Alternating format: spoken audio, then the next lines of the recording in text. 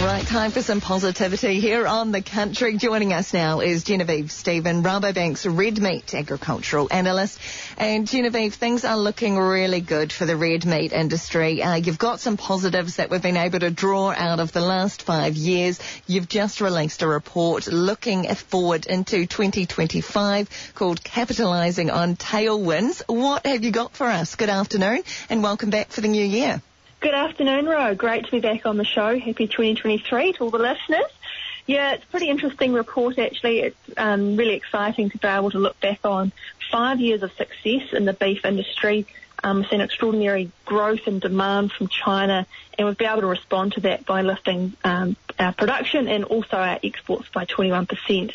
So some really great news there, and that's flowed through to strong profitability in the sector and really puts us in a great position now, leaning forward into the coming years. We know we've got some challenges coming for our industry, and a really strong balance sheet puts us in a great position to be able to invest and to lean into some of those challenges and capitalise on the tailwinds we've experienced.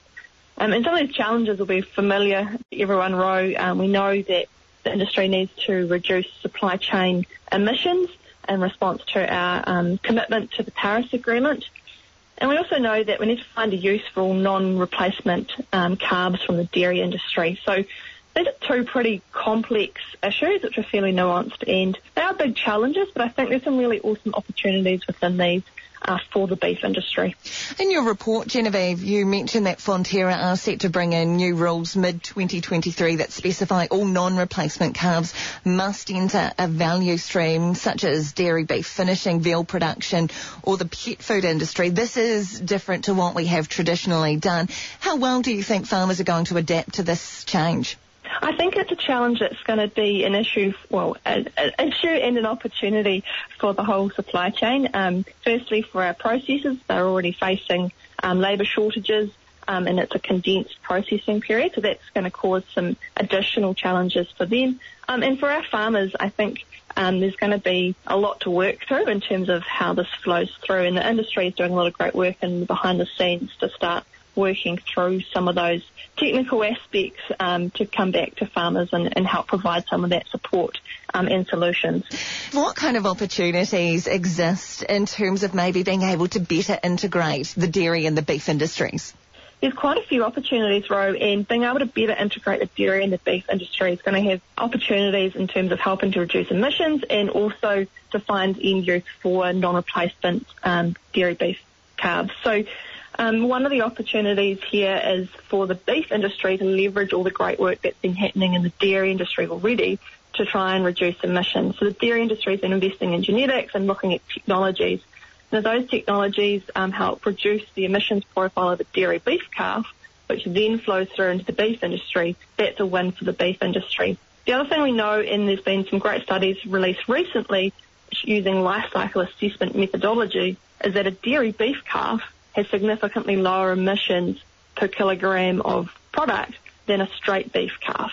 And that's because of the emissions of the dairy calf's mother that are attributed to milk production. So there's a nuance in the methodology there that could really be to benefit to the beef industry if we think about how we could further integrate more dairy beef calves into the beef supply chain. I guess the next step from there as well is how we sell that, how we shout that, how we market and brand what we've been able to do here. Are we going to be good enough at that?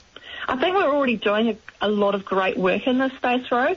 Our meat companies in Beef and Lamb have been investing a lot of time and money into marketing and creating that story. The piece behind that's going to be really important is to be able to prove what we do and to have the credibility to back up that product. And that's where He Wāki Kanoa is coming into play and is going to be important for actually being able to help provide a framework which we can use to show how great we are.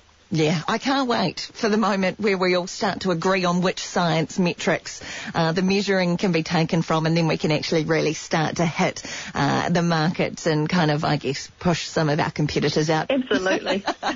We sure are. That's my goal for 2023. Come on, guys, we need to agree on the science. We need to know where the line in the sand is, and then we need to capitalise on it.